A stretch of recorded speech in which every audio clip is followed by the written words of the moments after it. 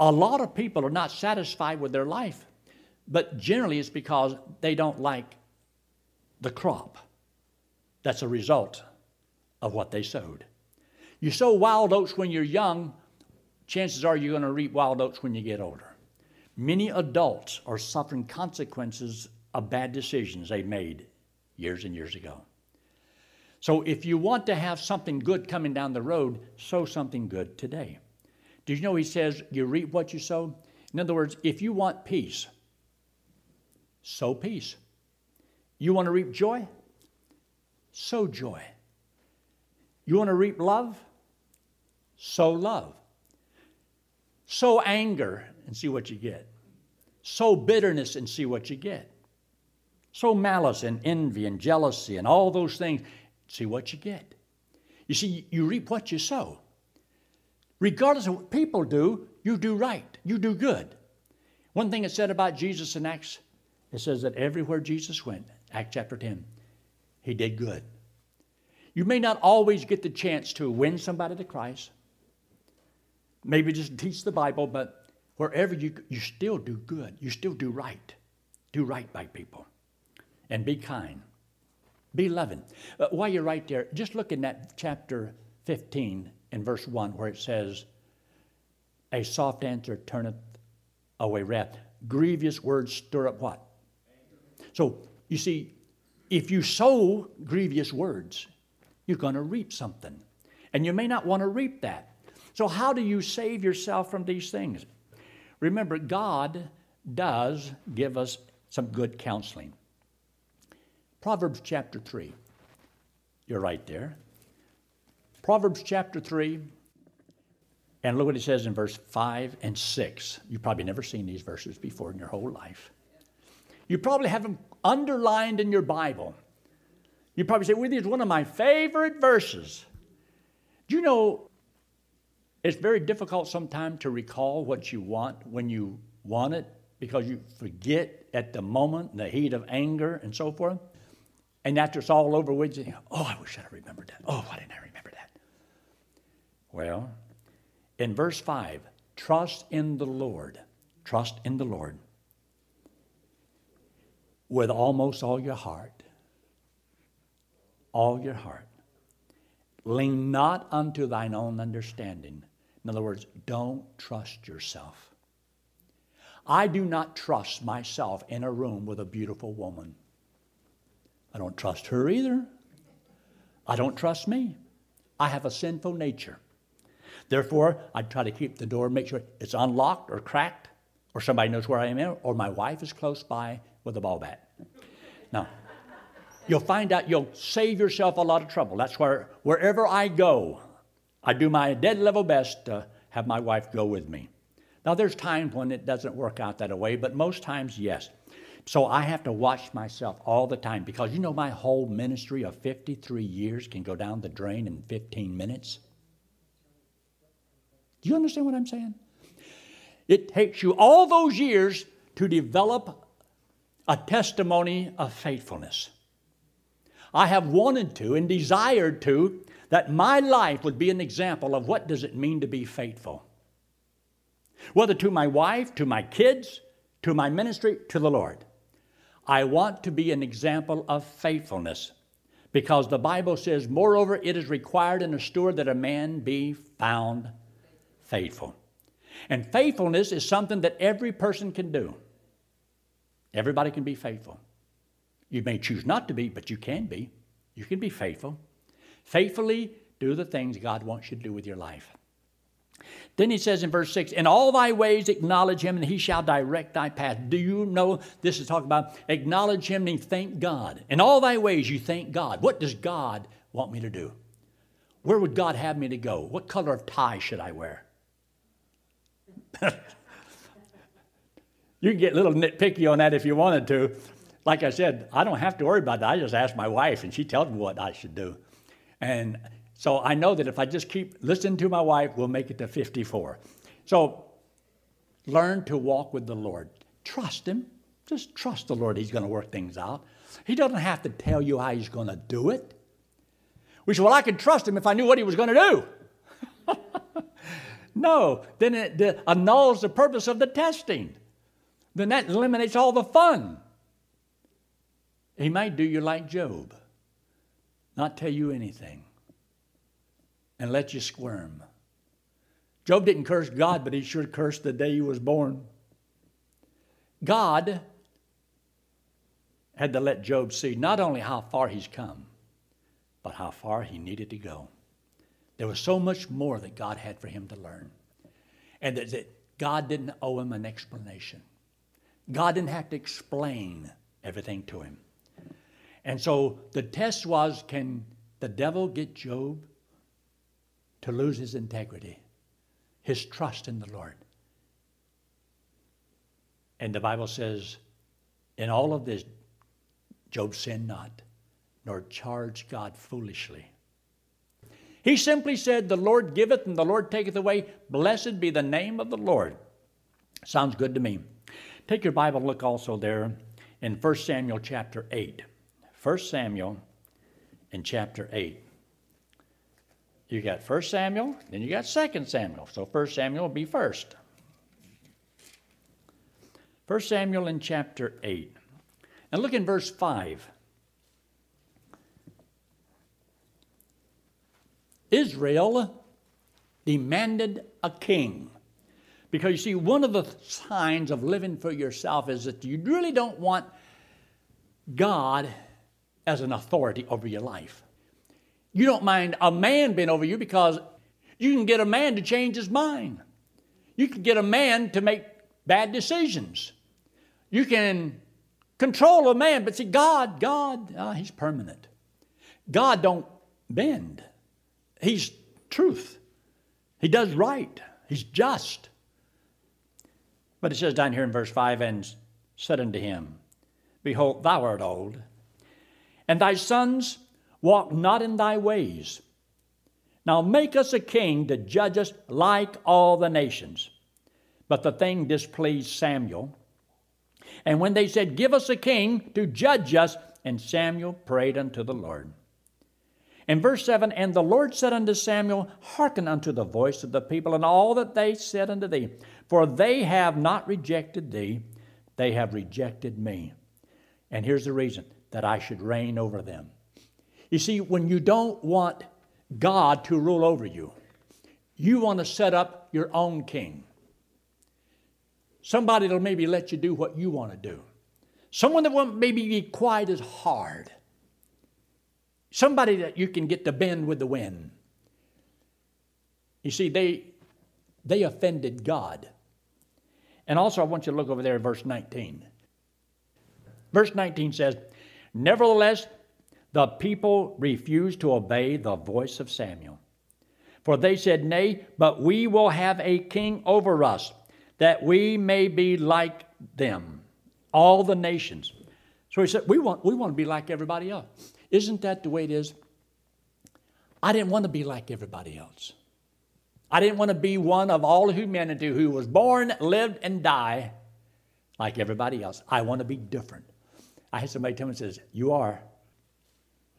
But I wanted to be different because I wanted to be what God wanted to be. And I couldn't compete with the people in the world. There's too many of them. But I know if I serve the Lord, I don't have hardly much competition because not many people want to do that. I want to serve the Lord. And I knew that if I serve the Lord, God, who made me different, will keep me different. I want to be different from the world.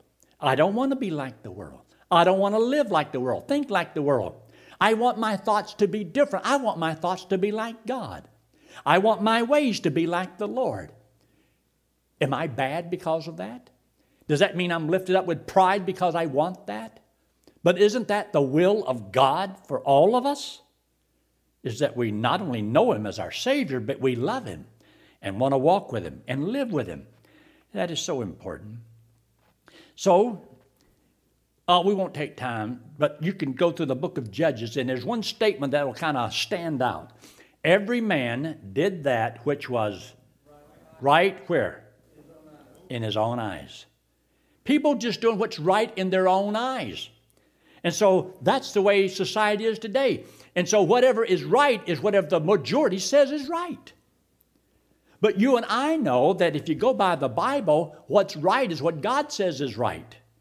And it doesn't matter what the majority of the people say. It's what does God's word say. God says this is right, this is wrong. But you see, today they want to make everything a dirty gray. There is no right, there's no wrong. Just do whatever you want. Just don't hurt nobody.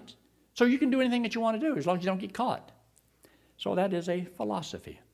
Look in Isaiah 65. The book of Isaiah in chapter 65. Isaiah 65, and look in verse 2.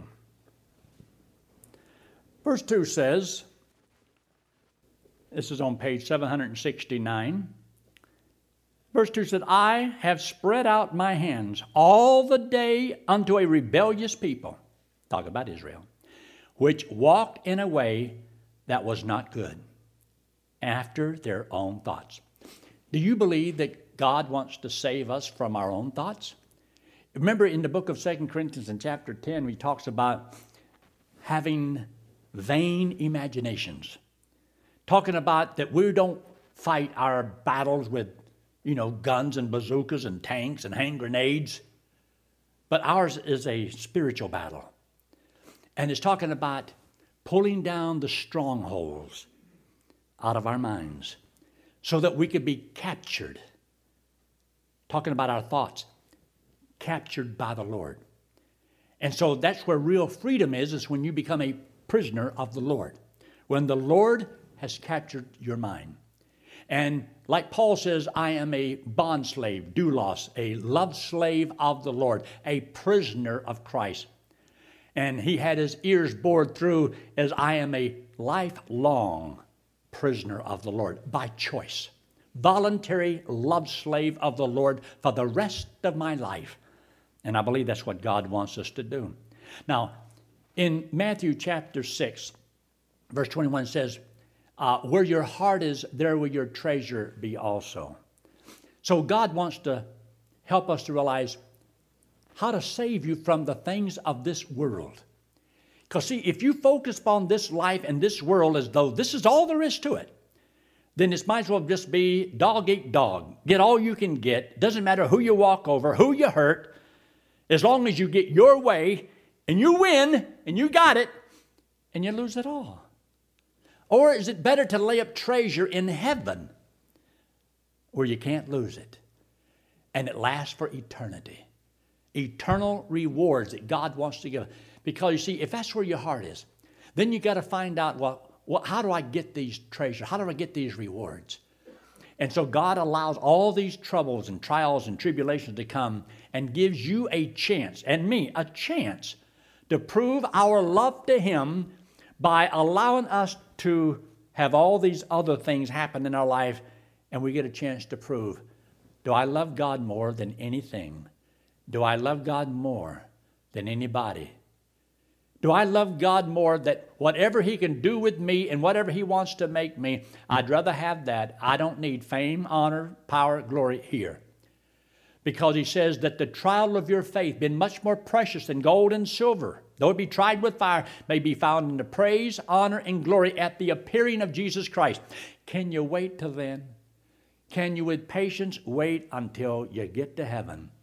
And the Lord gives you all the praise, the honor, and the glory. Will it be worth it then? That's where the rubber meets the road. That can change your life.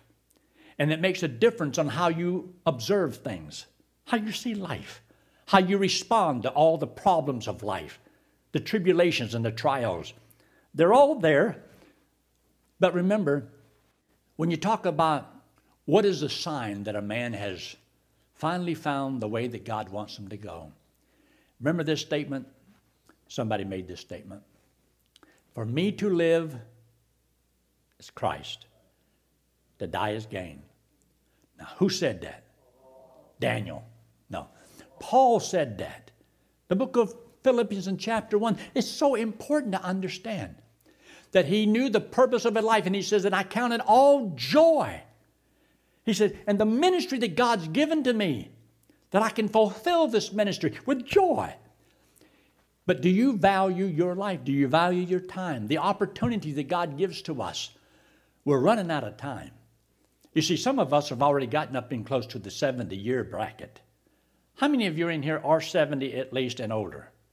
One? There's a few of you. You know, 70 is supposed to be your allotted time. But if you behave yourself, you might live another year or two. But not necessarily yet. God grants us some time to live, but we don't know how much time. But use that time for the Lord. And I want you to see this. Look there in the book of Psalms 81, the 81st Psalm. Back there in the Old Testament, the 81st Psalm. And look in verse 8. In verse 8. What happens when we seek our will? Understand, there's consequences. In verse 10, we'll just start there in verse 8. Hear, O my people, and I will testify unto thee, O Israel, if thou wilt hearken unto me.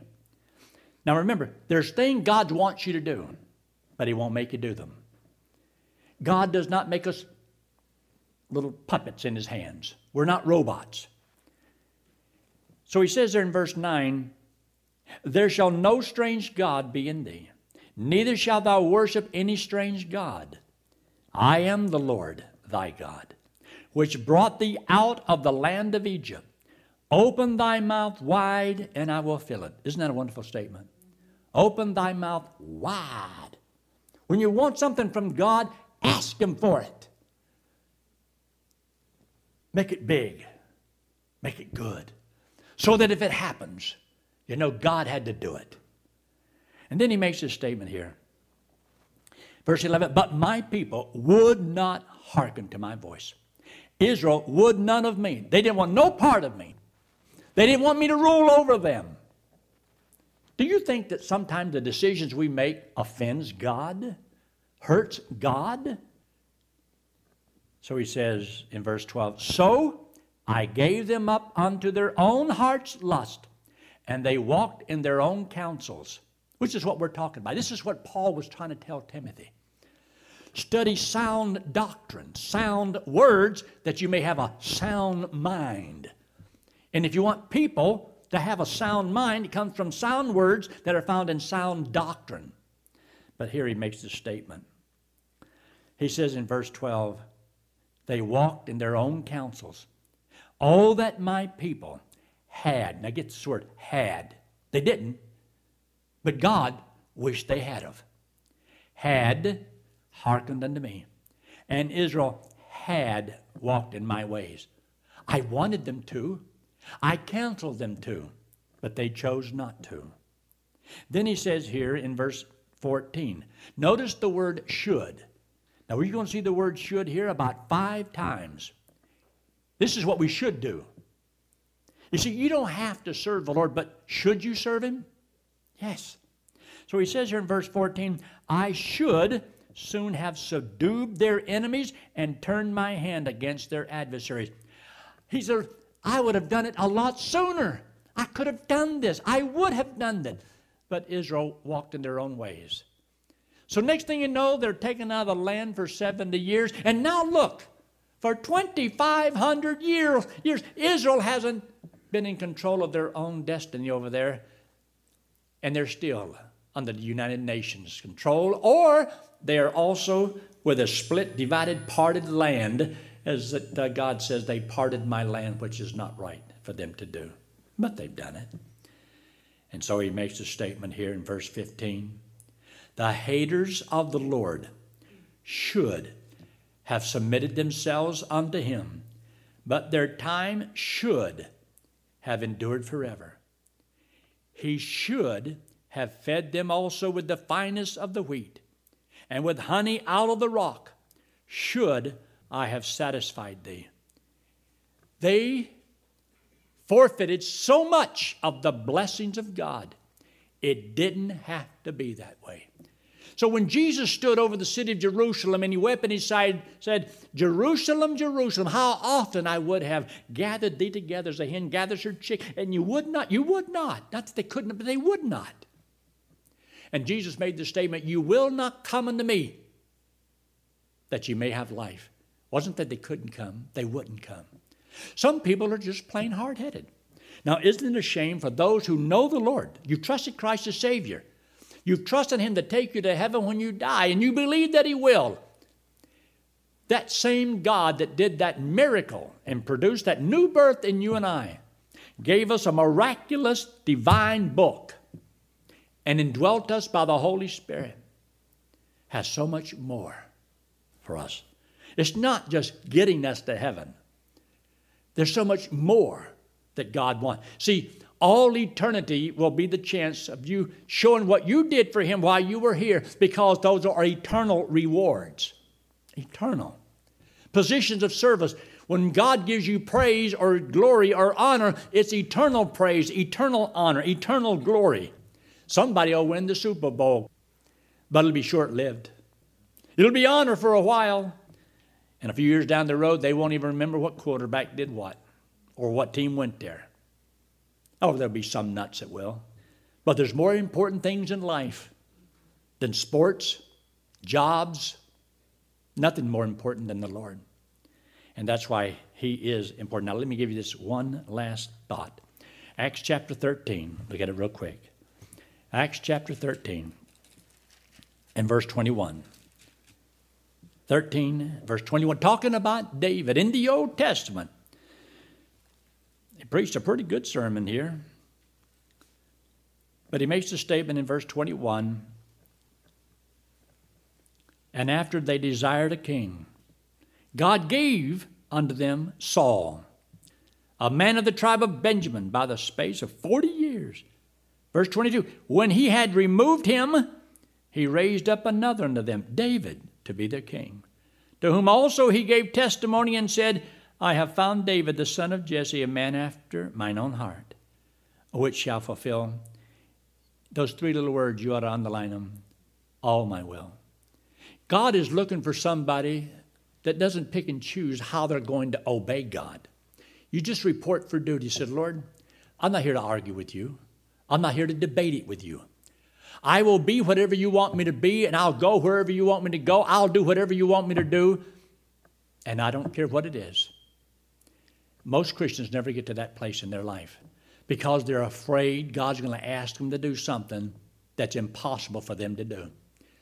But it may be impossible, but it doesn't mean it's impossible for Him, because God can enable you to do whatever ministry He's called you to do. Trust Him and believe Him.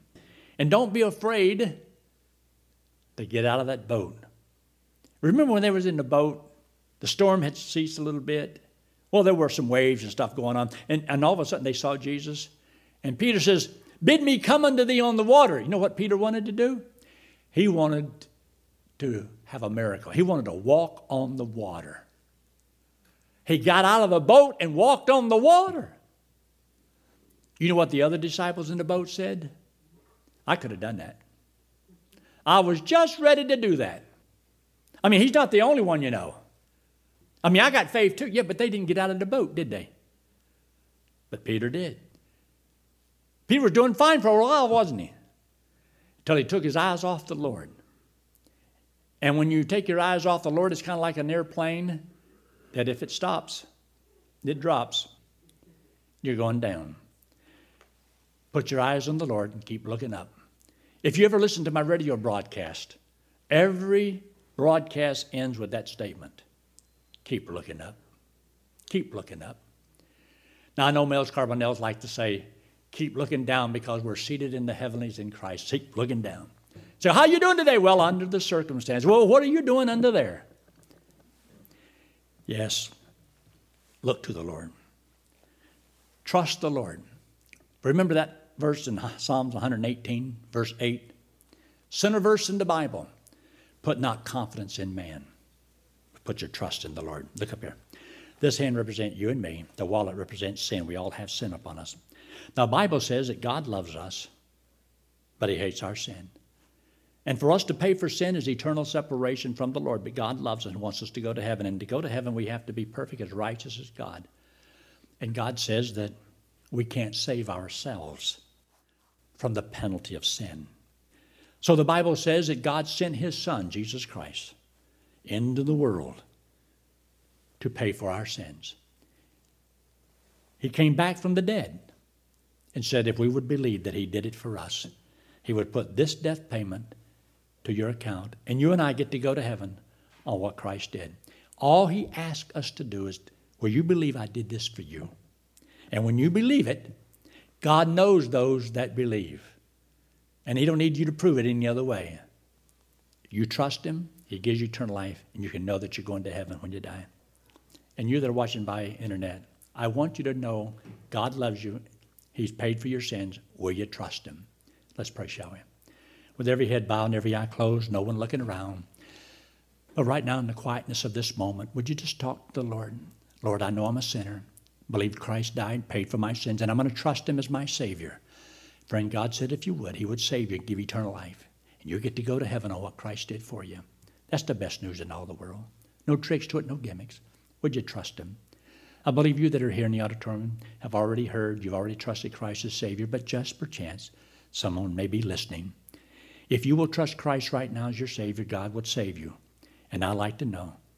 But you that are here, I'm going to ask you, would you just slip your hand up very quickly if you have never done it before, but you say, yes, I will trust Christ as my Savior right now. And preacher, I'd like for you to pray for me in closing. Is there anyone at all before we close? Our Father, we thank you so much. Help each one of us to realize the importance of learning how to save ourselves by walking with you, talking with you, by learning sound doctrine, learning to love you more than anything else in the world, by desiring to fulfill your will, all of your will in our life. We thank you for each person here. Bless each one. And help us, Father, to have that desire to want to be used in a great way. In Christ's name we pray. Amen.